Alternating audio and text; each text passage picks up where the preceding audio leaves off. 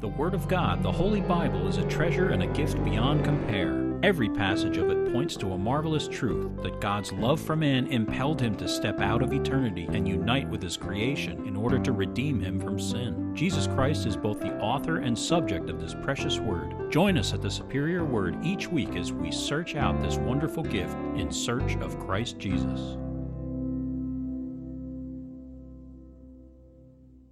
Psalm 87, a psalm of the sons of Korah, a song. His foundation is in the holy mountains. The Lord loves the gates of Zion more than all the dwellings of Jacob. Glorious things are spoken of you, O city of God, Selah. I will make mention of Rahav and Babylon to those who know me. Behold, O Philistia and Tyre with Ethiopia, this one was born there. And of Zion it will be said, this one and that one were born in her. And the Most High himself shall establish her. The Lord will record when he registers the people, this one was born there, Selah. Both the singers and the players on instruments say, all my springs are in you. Okay, we are in Deuteronomy 3. We're burning up the pages of Deuteronomy. This is our 10th Deuteronomy sermon. So it's Deuteronomy 3, verses 21 through 29. It is entitled, Speak No More to Me of This Matter. Oh, you got something? Who are the sons of Korah? The sons of Korah are the sons of Korah, who was the rebellion back in the book of Exodus. They are of that genealogy. Okay, not the entire family was destroyed, which probably means because his household was destroyed, it was probably a son that was moved out, old enough to move out on his own. And they kept the name Korah. Korah actually is the Hebrew word korach, and it means baldy. Okay, a person that's bald. Yeah. So you have to go back and watch the sermons. Yeah, he's the son of Korah. I'm a son of Korah. If you see this off, oh, it's shiny as it can be. Anyway, okay, we're in Deuteronomy 3, 21 through 29. This is entitled, Speak No More to Me of This Matter. And I commanded Joshua at that time, saying, Your eyes have seen all that the Lord your God has done to these two kings, so will the Lord do to all the kingdoms through which you pass. You must not fear them, for the Lord your God himself fights for you. Then I pleaded with the Lord at that time, saying, O Lord God, you have begun to show your servant your greatness and your mighty hand. For what God is there in heaven or on earth who can do anything like your works and your mighty deeds? I pray, let me cross over and see the good land beyond the Jordan, those pleasant mountains in Lebanon. But the Lord was angry with me on your account and would not listen to me. So the Lord said to me, Enough of that. Speak no more to me of this matter. Go up to the top of Pisgah and lift your eyes toward the west, the north, the south, and the east. Behold it with your eyes, for you shall not cross over this Jordan. But command Joshua and encourage him and strengthen him, for he shall go over before this people, and he shall cause them to inherit the land which you will see. So we stayed in the valley opposite Beth Peor. Last week we saw a short chiasm which helped us determine what was going on in the passage that was set before us. In today's passage, another chiasm starts, and it will continue about halfway through chapter 4. We'll lay it out now, and then you can contemplate it as we go through those verses. I found this chiasm in November of the year 2007. It's Deuteronomy 3, 25 through 4:22, and I entitled it back then, Call on Him. This is for Israel's instruction. The outside of the chiasm begins with 3:25. Moses wants to cross the Jordan, and in verse 4:22, Moses must not cross the Jordan. In 3:26, the Lord is angry with Moses, and 4:21, the Lord is angry with Moses. In 3:27, lift your eyes toward the west, the north, the south, and the east. And in verse 4:19, lift your eyes to heaven. From 4:3 and 4, there is an example of apostasy, meaning idolatry. And in 4:15 through 18, there is a warning of apostasy, meaning idolatry. In 4:5, they are taught statutes and judgments. And in 4:10 through 14, they are taught statutes and judgments. In 4:6, it says, be careful to observe them, meaning the judgments. And in 4:9, diligently keep yourself, meaning the judgments. And then in 4:7, and again in 4:8, it says it's a great nation. And the anchor of the chiasm is verse 4:7, call upon him. So there you go. That's kind of interesting. Lots of chiasms in the Bible, and they help us understand what is on God's mind. Chiasms are not only interesting curiosities, but they serve various purposes as well. They can help us to more fully understand a passage. They can reveal a central point which the Lord wants us to focus on. They demonstrate that a wisdom and purpose is behind what is written, and that the passage isn't merely a hodgepodge of disconnected ideas, and so on. Another thing they do is to demonstrate that what is written came from a single source, and that's very important to remember, not from varying authors at varying times. This is especially important to remember when reading commentaries by supposed scholars who say things like, this verse was added many years later, or this was definitely not written by Moses. Humbug. The reason for this is that most of these chiasms have only been found in recent years. Thus, it demonstrates that what is there was original all along. We have a sure word in the Word of God. Our text verse comes from Psalm 19. It's verses 7 through 9. The law of the Lord is perfect, converting the soul. The testimony of the Lord is sure, making wise the simple. The statutes of the Lord are right, rejoicing the heart. The commandment of the Lord is pure, enlightening the eyes. The fear of the Lord is clean, enduring forever. The judgments of the Lord are true and righteous altogether. The psalmist said that the testimony of the Lord is sure, making wise the simple. That's a verse written about me. A lot of supposedly wise scholars are actually very simple, and a lot of people who read the law are as well, because they don't read it as it was intended to be read, meaning as an anticipatory step on the way to Jesus Christ. An online member of the church, a guy named Paul Steiner, posted one time, "Cure your lobotomy with Deuteronomy." Even the simple can be made wise through understanding the law, and even someone who is dull enough to seemingly have been lobotomized, like many Bible scholars, will benefit from what the law presents if it is taken in regard to the whole body of Scripture. As I have said to you many, many times, the law is not an end in and of itself. Rather, it is a stepping stone on the path to God's final, full, and finished revelation of himself in the person and work of Jesus Christ. The Lord asks us to look to the law as a way of learning our need for Jesus. If we can do that, we will be in the sweet spot. And so this is what we will do again today. You see, he is the embodiment of this law, and he is what this law anticipates. We shall see this for sure as we open and contemplate the verses set before us. We can cure our lobotomy as we continue through Deuteronomy. Yes, great hints of Christ are to be found in his superior word. And so let's turn to that precious word once again, and may God speak to us through his word today, and may his glorious name ever be praised. Before I give you our first thought, I'll tell you that Lee, who was visiting here in Nuke Zero, he told me about Paul's comment, and I've been holding on to that until the right sermon, and it came up when I typed this one. So thanking Paul for that wonderful insight. Our first thought today is from Kings to Kingdoms. It's verses 21 and 22. Verse 21, "And I commanded Joshua at that time, saying," in the previous passages, Moses recounted the defeat of Sihon, king of Heshbon, and Og, king of Bashan. After that, we were presented last week with a recounting of the division of the lands east of the Jordan, and the instructions to the people concerning their responsibilities in helping subdue the lands west of Jordan. Only in the completion of that campaign could they truly be considered as acceptably possessing the lands to the east of the Jordan. As Moses finished his words to them, he said, "Then each of you may return to his possession which I have given you." With that understood, Moses now turns his direction to what lies ahead across the Jordan. He knows already that he will not cross Jordan. He will repeat in just a couple verses the substance of that. But before he does, he introduces Joshua into the narrative. Joshua has been mentioned only once so far in Deuteronomy. In chapter 1, it said, "Joshua the son of Nun, who stands before you, he shall go in there. Encourage him, for he shall cause Israel to inherit it. Moreover, your little ones and your children, who you say will be victims, who today have no knowledge of good and evil, they shall go in there. To them I will give it, and they shall possess it. But as for you, turn and take your journey into the wilderness by the way of the Red Sea."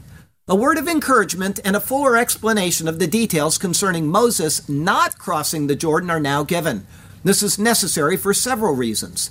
First, it is again to confirm that Joshua is the chosen person designated to lead Israel, and it is to provide typology concerning the law in relation to the work of Jesus Christ. Concerning his words to Joshua, he now recounts them. Verse 21 going on.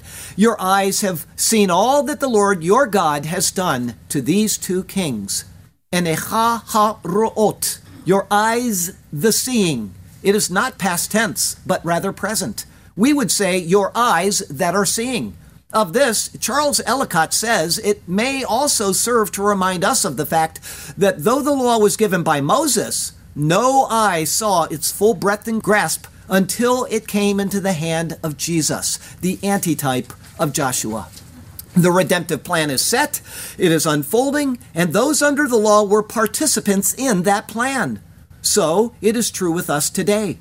Our eyes are seeing the passing of redemptive history as it winds towards the next dispensation in time, and which will ultimately lead us to whatever eternal state the Lord has prepared for his people. The words here have not been recorded before, and so they must be inserted into the narrative that has previously been given in Numbers chapter 27. Because there is an active sense to the words, in the Hebrew, what occurred in the battle, which is now past, is only a part of the ongoing narrative of the life and times of Israel. What happened to Sihon and Og was a part of that narrative, and the land that they once possessed is a part of it as well. But more, Joshua's eyes will continue seeing the effects of what has happened in relation to what will continue to happen. It is as if time is a movie that can be beheld until it reaches its end. For Joshua at that time, his eyes were seeing what the Lord was doing through the defeat of Sihon and Og. Thus surely, verse 21 continues, so will the Lord do to all the kingdoms through which you pass. The Lord's past performance is the principal indicator of the surety of what will come about in the future. Just as he defeats these two great kings, so he will do to any and all of the kingdoms which were yet to be engaged in battle. The boundaries of the land had already been detailed in Numbers 34. If the boundaries were specified even before they crossed the Jordan and into the land, then it means that the Lord had already gone before them to determine what would be theirs.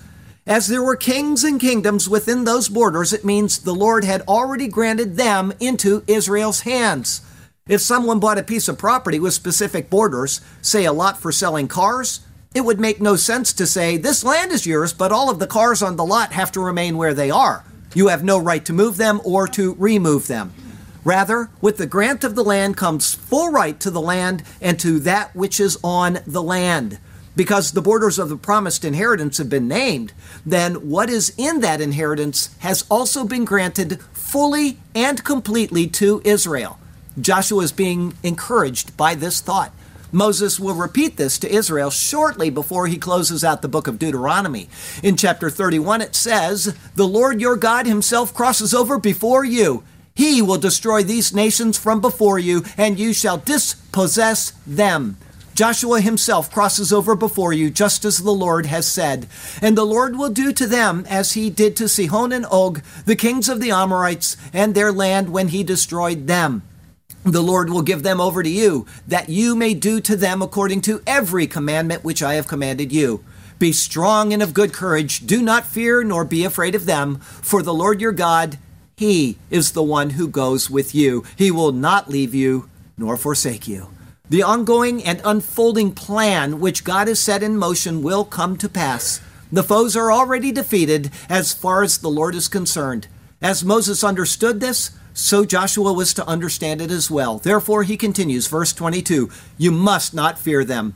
Lo tira'um. You all must not fear them. The previous verse was spoken to Joshua alone, but now the words are in the plural, and it is thus an address to all who will be under Joshua. Israel, though having a leader, is a collective whole. Where Joshua leads, Israel must follow, and they must do so without fear. Verse 22 continues, for the Lord your God himself fights for you. The words are in an emphatic form. The Lord your God, he fights for you. Again, the words are second person plural. They are directed to the entire congregation under Joshua, but who is himself under the Lord. Though Israel will in fact be in the battles, it is the Lord who will be the unseen force behind the victories. But it is also true that he would stand against them if they failed to obediently follow him. This will be seen just after the Battle of Jericho. As long as Israel was properly aligned with the Lord would be with Joshua and thus with Israel. This will be repeated again by Moses later in Deuteronomy. In Deuteronomy 31, then he inaugurated Joshua, the son of Nun, and said, "Be strong and of good courage, for you shall bring the children of Israel into the land of which I swore to them, and I will be with you." It can be seen that Israel and the Lord and what happens between them are completely interconnected. The Lord has a plan which is set and which will come to pass. But that plan includes all of the obedience and victory which Israel displays. And it also includes all of the disobedience and defeat that Israel receives. The connection between the two is based on the covenant which exists between the two. They are inseparable because the word of the Lord and the promises of the Lord reflect who he is. Even if Israel violates her side of the covenant, that in no way negates the Lord's faithfulness to it. I hope you all understand that. When the Lord speaks, it is a reflection of who he is. We cannot take the word of the Lord and say, I'm going to go to the Lord and do this, when the word of the Lord says, don't do that. It doesn't work that way. His word is a reflection of who he is. Please always remember that. We must be in accord with the word, or we are not in accord with the Lord. For those who fail to understand this, they become enmeshed in a world of irresponsible theology, which claims the rights to the covenant promises of God, even at the exclusion of Israel, the very group to whom the covenant promises were made. Until those covenant promises are fulfilled, and until Israel enters the new covenant in Christ, the Lord will continue to work in and through this otherwise disobedient nation. In the end, his plans and his purposes for them, meaning Israel as a collective whole, will be realized. We're seeing that happening in the world right now before our eyes. You are great and mighty are your deeds. You have done things more marvelous than we can tell. Out of you comes beauty, and from you wisdom proceeds. Trusting in you will keep us from the very pit of hell. You have made everything beautiful in its own way. You have blessed the earth with abundance for us. You bring forth the sun day unto day, and you brought forth for us your Son, Jesus. Great are you, O God, and greatly are you to be praised, and we shall forever seek after you. With arms stretched out and with our voices raised, we love you, our God. You are ever faithful and true. Our second thought today is the prayer of Moses. It's verses 23 through 29. Verse 23, then I pleaded with the Lord, Va'et Hanan el Yehovah. The word is Hanan, and it signifies to be gracious or to show favor. Correctly, it would be translated, and I entreated for grace unto Jehovah. Grace is getting what you do not deserve. And Moses did not deserve the favor he was asking for, having disobeyed the Lord at the waters of Meribah at Kadesh. However, it is worded as it is for a specific theological purpose as well. Moses, as we have seen, pictures the law. The law and grace are mutually exclusive. If one is under law, he is not under grace. And if one is under grace, he is not under law. The law petitioning for grace is a petition which cannot be granted. Verse 23 continues, at that time. This exchange most probably fits between Numbers 27:14 and 15, where it says this first. Now the Lord said to Moses, go up into this Mount Abarim and see the land which I have given to the children of Israel. And when you have seen it, you shall be gathered to your people, as Aaron your brother was gathered. For in the wilderness of Zin, during the strife of the congregation, you rebelled against my command to hallow me at the waters before their eyes. These are the waters of Meribah, Kadesh, and the wilderness of Zin. Right here, Moses' prayer is probably introduced into the narrative. Okay, we're making a speculation, but this is the most likely spot. And then verse 15, then Moses spoke to the Lord, saying, let the Lord, the God of spirits of all flesh, set a man over the congregation, who may go out before them and go in before them, who may lead them out and bring them in, that the congregation of the Lord may not be like sheep which have no shepherd. What seems likely is that the Lord told Moses that he was to see the land and then be gathered to his people. Moses, hoping for the grace of being allowed to cross over and seeing to the end that which he had begun, petitions the Lord. The Lord denied his request, and so Moses, knowing the decision was set and fixed, petitions for a competent leader to replace him. Verse 23 continues, saying, Here is contained the second of only 2 times Moses petitioned something specifically for himself from the Lord. There are many times he begged for the people, and there are times when he asked for relief from the burdens laid upon him. However, this is a petition for something additional to be granted rather than being taken away. The first was in Exodus 33, and it is tied into this request in a slightly hidden way. In Exodus 33, we saw this, and he said, "Please, show me your glory." Then he said, "I will make all of my goodness pass before you, and I will proclaim the name of the Lord before you. And I will be gracious to whom I will be gracious, and I will have compassion on whom I will have compassion." But he said, "You cannot see my face, for no man shall see me and live." The same word Moses used in this verse, Hanan, was used twice by the Lord in that exchange in Exodus. I will be gracious, Hanan, to whom I will be gracious. Moses, remembering that now, petitions the Lord based on his own acknowledgement of his graciousness, hoping that he will receive it from him. However, to maintain the typology, the request must be refused. Moses, the man of law, anticipates all who are under law. If that is where they choose to hang their hat, then they are excluded from what Moses will now petition the Lord for. This is exactly what John penned in the very first chapter of his gospel. "And of his fullness we have all received, and grace for grace. For the law was given through Moses, but grace and truth came through Jesus Christ. No one has seen God at any time. The only begotten Son who is in the bosom of the Father, he has declared him." Just a moment before writing those words, John had written this, "And the Word became flesh and dwelt among us, and we beheld his glory, the glory as of the only begotten of the Father, full of grace and truth." The glory that Moses asked to see, he was denied, and the grace that he now petitions for will also be denied. The law and those under the law have no part or portion with those who receive the gift of God found in the grace of Jesus Christ. Moses, not seeing the end from the beginning and not understanding the typology which he was fulfilling for God's unfolding story of redemption, now makes his petition for grace. Verse 24, "O Lord God." Moses says, "Adonai Yehovah," my Lord Yehovah. It is the first time that the expression has been used since Genesis chapter 15 during the time of Abraham. It is a personal but formal touch to carefully introduce the petition. It also quite clearly dispels the myth that the Hebrews of old never pronounced the divine name. They did, and they did so because it is his name. Verse 24 continues, "You have begun to show your servant your greatness and your mighty hand." The words now are not limited to the conquering of the 2 kings east of the Jordan, but they are inclusive of everything that has occurred since he first stood before the burning bush and the divine name was revealed to him. The Lord at that time said, "I have surely seen the oppression of my people who are in Egypt, and have heard their cry because of their taskmasters, for I know their sorrows. So I have come down to deliver them out of the hand of the Egyptians and to bring them up from the land to a good and large land, to a land flowing with milk and honey, to the place of the Canaanites and the Hittites and the Amorites and the Perizzites and the Hivites and the Jebusites."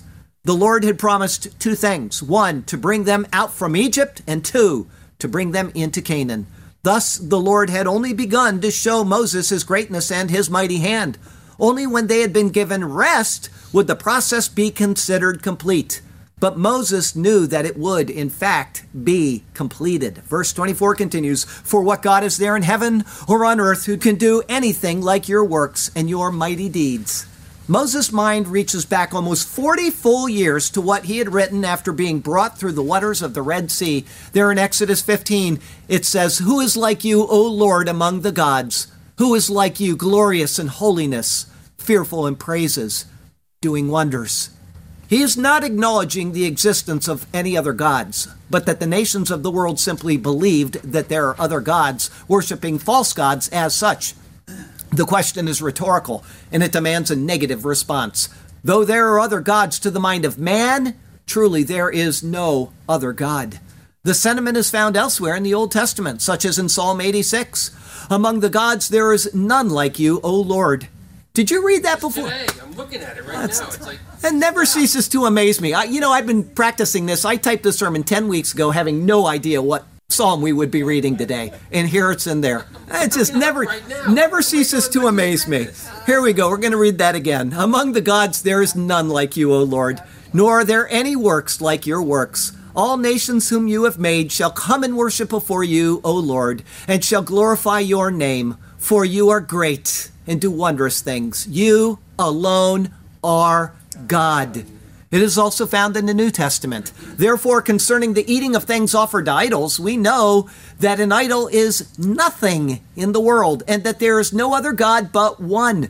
For even if there are so-called gods, whether in heaven or on earth, as there are many gods and many lords, yet for us there is one God, the Father of whom are all things, and we for him, and one Lord Jesus Christ, through whom are all things, and through whom we live.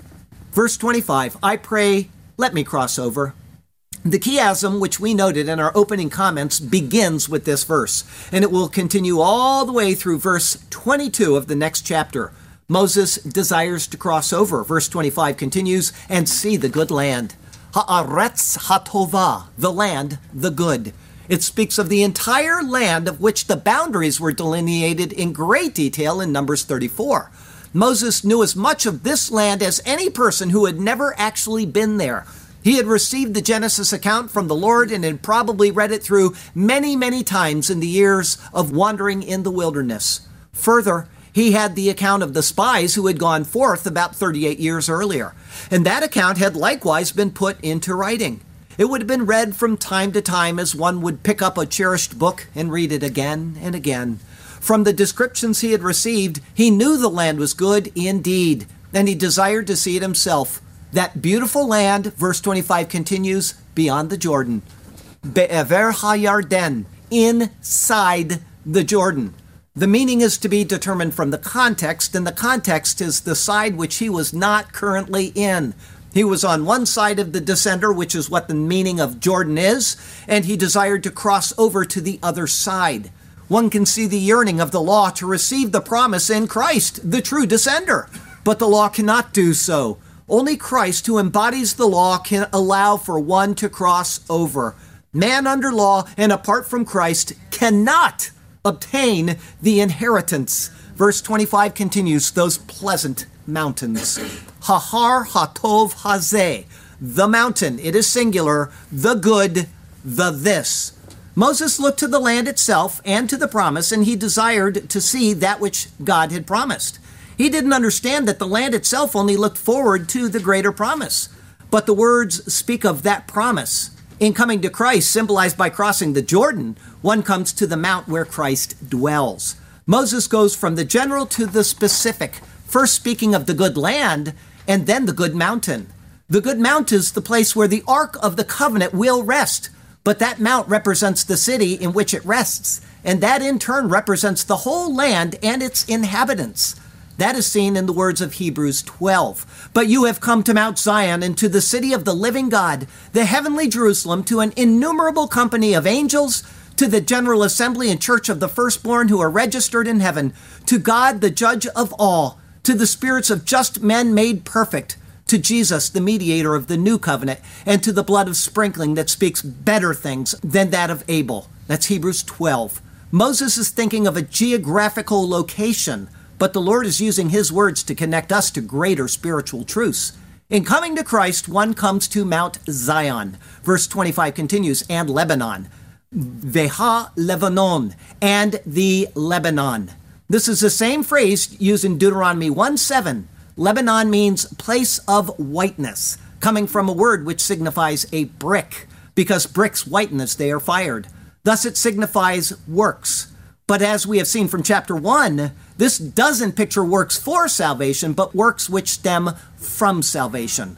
One does not work in order to merit God's favor. Rather, one's works are acceptable only after having received his grace.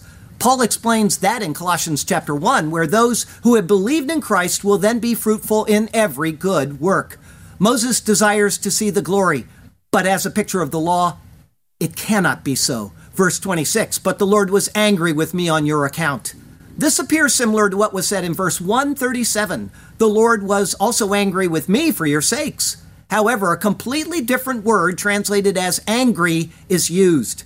In chapter 1, the word is anaf. Here it is the same word used in the last verse, translated as cross over. It is the word avar. It appears to be a play on words. Let me cross over the Jordan, but the Lord crossed over me. Also, a different word is used concerning the blame. In chapter 1, the words on your account came from a word signifying a rolling motion, as if the deeds of the people rolled around and ended up harming Moses. However, here the word is ma'an, which speaks of purpose or intent. One cannot help but seeing the work of the Lord here. The law cannot bring one into the inheritance, and so the Lord crossed over the law pictured by Moses for the sake of the people. He was born under the law, he lived out the law, and he died in fulfillment of the law, thus crossing over it for us, as it says, on your account, meaning because of their sins. It was with the purpose or intent of the people that he did this. Verse 26 going on, and would not listen to me. He didn't understand that the Lord will not listen to those who live under the law. Rather, he hears the word of faith.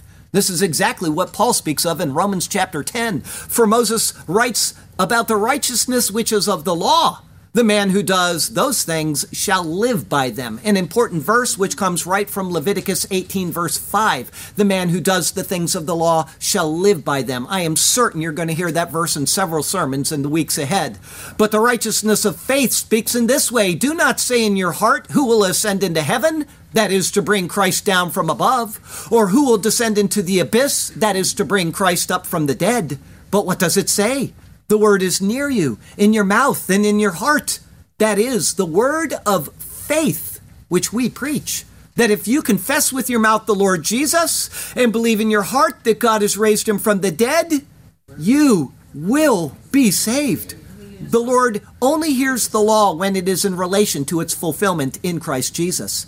It is a word of faith, and that alone which brings one into the promise of God. Verse 26 continues, so the Lord said to me, enough of that. The Lord says, rav lach, much too. It is similar to what was said in Numbers 16, when the Levites accused Moses and Aaron of taking too much upon themselves. Moses then repeated the same words back to the Levites, showing that they had gone too far in their grab for power. The Lord is saying that Moses could only go so far and no further. He has seen enough of what the Lord was doing, and the matter was settled. Again, one can see that the law can only take one to the promise, but it cannot get one into the promise. Only Christ can take one the rest of the way. Verse 26 continues, speak no more to me of this matter. It is a perfect picture of what Paul writes concerning the law.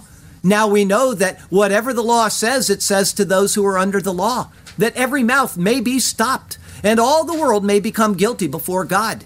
Therefore, by the deeds of the law, no flesh will be justified in his sight, for by the law is the knowledge of sin. Those under the law cannot speak of entering the promise. The law only provides a knowledge of sin, but not how to correct that sin. Verse 27, go up to the top of Pisgah. Ale rosh ha-Pisgah. Go up to the top of the Pisgah. Pisgah signifies a cleft. Thus it is the cleft. It comes from the word pasag, meaning to pass between. That in turn comes from a root signifying to cut up. Thus pasag figuratively means to consider or to contemplate. This is a spot where Moses could pass through to view the land, but only from a distance. Verse 27 continues, and lift your eyes towards the west, the north, the south, and the east. The directions are given based on the layout of the land that he views, not based on the position where he is standing. The directions are 1, Yamah, westward, but meaning seaward and signifying the Mediterranean Sea. The word yam or sea comes from a root meaning to roar. Thus it signifies the direction from which the roaring of the Mediterranean waves come from. 2, Vetzafona, and northward, signifying the hidden or dark direction, because in the northern hemisphere, the north is the last area to receive the sunlight. 3, Vetemena, and southward, signifying to the right and thus demonstrating that the south is right in relation to one standing in the land and looking east. It is from the perspective of where the Lord would dwell in Canaan, not from where Moses stood. And 4, Umizraha, and eastward, signifying the direction from which the sun rises, to which Moses' back would be facing. Verse 27 continues, behold it with your eyes, for you shall not cross over this Jordan. The thought of this verse is precisely stated by the author of Hebrews. He describes those who live by faith before the coming of Christ, saying, "These all died in faith, not having received the promises, but having seen them afar off were assured of them, embraced them, and confessed that they were strangers and pilgrims on the earth." Moses was the man of law, but he was also one who lived by faith. To maintain the typology of those who came before Christ, even if living in faith, Moses was allowed to see the promise from afar off, but he was not allowed to cross over the Jordan. The law can have no inheritance in the promise. The typology must be maintained. That typology, however, continues after Moses. Verse 28, "But command Joshua and encourage him and strengthen him." Joshua means the Lord is salvation. In this picture, he is typical of Jesus the man. The law cannot pass over the Jordan, but a man must cross over in order to bring the people in. However, Moses is told to encourage and strengthen him. It is by the fulfillment of the law, including through his death under the law, that man can be brought into the promise. But Christ, in his human nature, needed encouragement and strengthening in his work under the law. In Luke 9, Jesus was transfigured, and at that time Moses and Elijah appeared, and as it says, spoke of his decease, which he was about to accomplish at Jerusalem. Luke 9:31. In the same chapter, it then says that he steadfastly set his face to go to Jerusalem. That's Luke 9:51. Thus, he was encouraged by the lawgiver, meaning Moses, as well as the prophet of the law, Elijah, fulfilling the typology seen right here in the book of Deuteronomy. Later in Luke 22:43, while Jesus was praying in the Garden of Gethsemane, it says that an angel appeared to him from heaven, strengthening him. Christ Jesus, under the law, was both encouraged and strengthened in order to continue his work of fulfilling the law. Verse 28 going on, "For he shall go over before this people." There is an emphasis here on the word he. He it is that shall go over before this people. The emphasis is to clearly show that Moses would not be the one to take the people in, but rather the Lord is salvation, which is what Joshua means would do so. He would go before them to bring them in. Verse 28 going on, "And he shall cause them to inherit the land which you will see." Again, the same emphasis is on the word he. "And he it is that shall cause them to inherit the land which you will see." The Lord, not the law, will bring the people in. And the Lord, not the law, shall cause them to inherit it. Again, the picture is exactingly fulfilled as is seen in the words of Paul. Here's what it says, "Now to Abraham and his seed were the promises made." He does not say "and to seeds as of many," but as of one, "and to your seed," who is Christ. "And this I say, that the law, which was 430 years later, cannot annul the covenant that was confirmed before by God in Christ, that it should make the promise of no effect. For if the inheritance is of the law, it is no longer of promise, but God gave it to Abraham by promise." It is by Christ, and by Christ alone, that the promise is received and the inheritance is obtained. Verse 29 finishes with, "So we stayed in the valley opposite Bet Peor." Bet Peor means house of Peor. Peor comes from the verb pa'ar, meaning to open. Thus it is the house of the opening. It was a place known for a temple to the Moabite god known as Peor. The reason for including this final sentence is that this is the ending of the recounting of the narrative which brought them to this place. It is from this spot that Moses will finish out the book of Deuteronomy, and then it is in this spot where Moses will be buried, as is seen in Deuteronomy 34. "So the servant of the Lord died there, in the land of Moab, according to the word of the Lord. And he buried him in a valley in the land of Moab, opposite Bet Peor, but no one knows his grave to this day."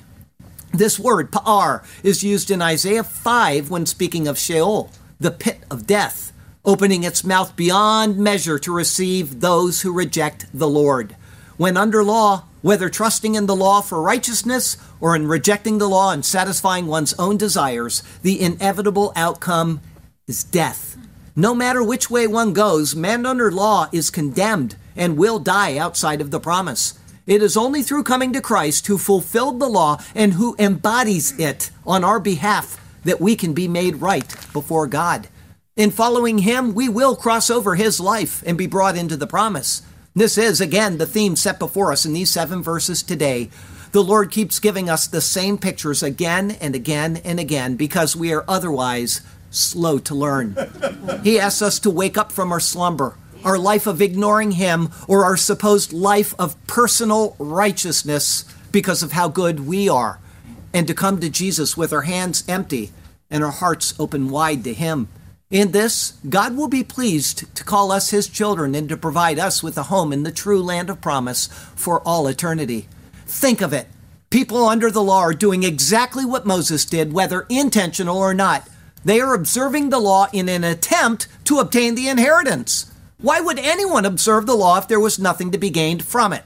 I have a Jewish friend. I pray for him every single night of my life. I have done it for many years. And right now, he is dying of cancer.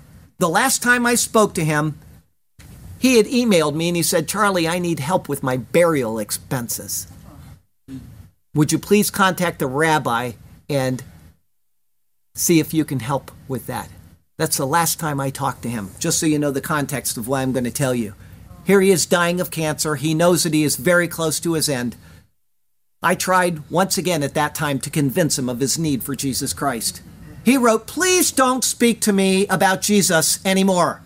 The funny thing is that I printed out Isaiah 52:13 through 53:12, which is the suffering servant passage, and I removed the verse numbers so that he would know that it was from the Bible. I said, "What do you think about this? Who is this referring to?" His answer, "Well, it's speaking of Jesus." He knew that. It's obvious. I asked him, "Where did that come from?" His answer was, "I have no idea." I said, "It is in your Bible. It is from Isaiah." He acknowledged that his own scriptures refer to Jesus, and yet he does not want to hear about what his own scriptures tell him. And so his last statement to me will testify against him at the judgment. I want to enter the promise, but I want to do it by my own effort under the law. And the Lord has said to man, "Speak no more to me of this matter." There is no inheritance for the soul who desires to merit God's grace, because grace cannot be merited. It must be received.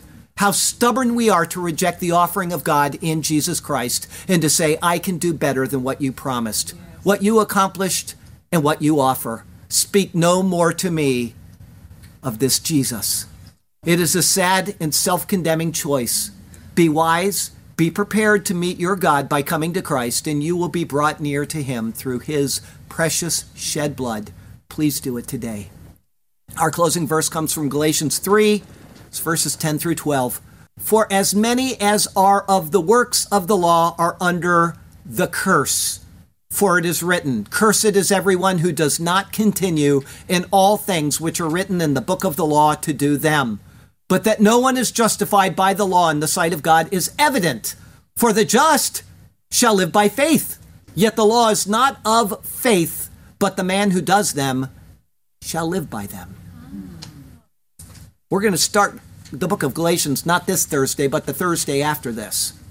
It's a wonderful book. If you need a Bible study to start attending, start coming. Thursday night, 5 o'clock until 6:30. You'll understand why Paul is so adamant about the law and grace. Next week is Deuteronomy 4, verse 1. Only the evaluation of one verse I will give. It is entitled, "That You May Live." That'll be our 12th Deuteronomy sermon. I hope you enjoy it. And now I'd like to tell you that the Lord has you exactly where He wants you. He has a good plan, and He has a purpose for you. But He also has expectations of you as He prepares you for entry into the land of promise. And so follow Him and trust Him, and He will do marvelous things for you and through you. Okay? Short poem and we'll be done. "Speak no more to me of this matter. And I commanded Joshua at that time, saying, Your eyes have seen, yes, you know it is true, all that the Lord your God has done to these two kings, so will the Lord do to all the kingdoms which you pass through. You must not fear them, this you shall not do, for the Lord your God Himself fights for you. Then I pleaded with the Lord at that time, saying, So to Him I was then relaying, O Lord God, you have begun to show your servant your greatness and your mighty hand. From you such great power proceeds. For what God is there in heaven or on earth who can do anything like your works and your mighty deeds? I pray, let me cross over and see the good land as it stretches on beyond the Jordan, those pleasant mountains and Lebanon. But the Lord was angry with me on your account and would not listen to me. So the Lord said to me, enough of that. Speak no more to me of this matter. It is decided, and that is that. Can't you see? Go up to the top of Pisgah and lift your eyes towards the west, the north, the south, and the east. Behold it with your eyes, for you shall not cross over this Jordan. Only with your eyes shall you on this beauty feast. But command Joshua and encourage him and strengthen him, for he shall go over before this people prepared for war, and he shall cause them to inherit the land which you will see. So we stayed in the valley opposite Bet Peor. Lord God, turn our hearts to be obedient to your word. Give us wisdom to be ever faithful to you.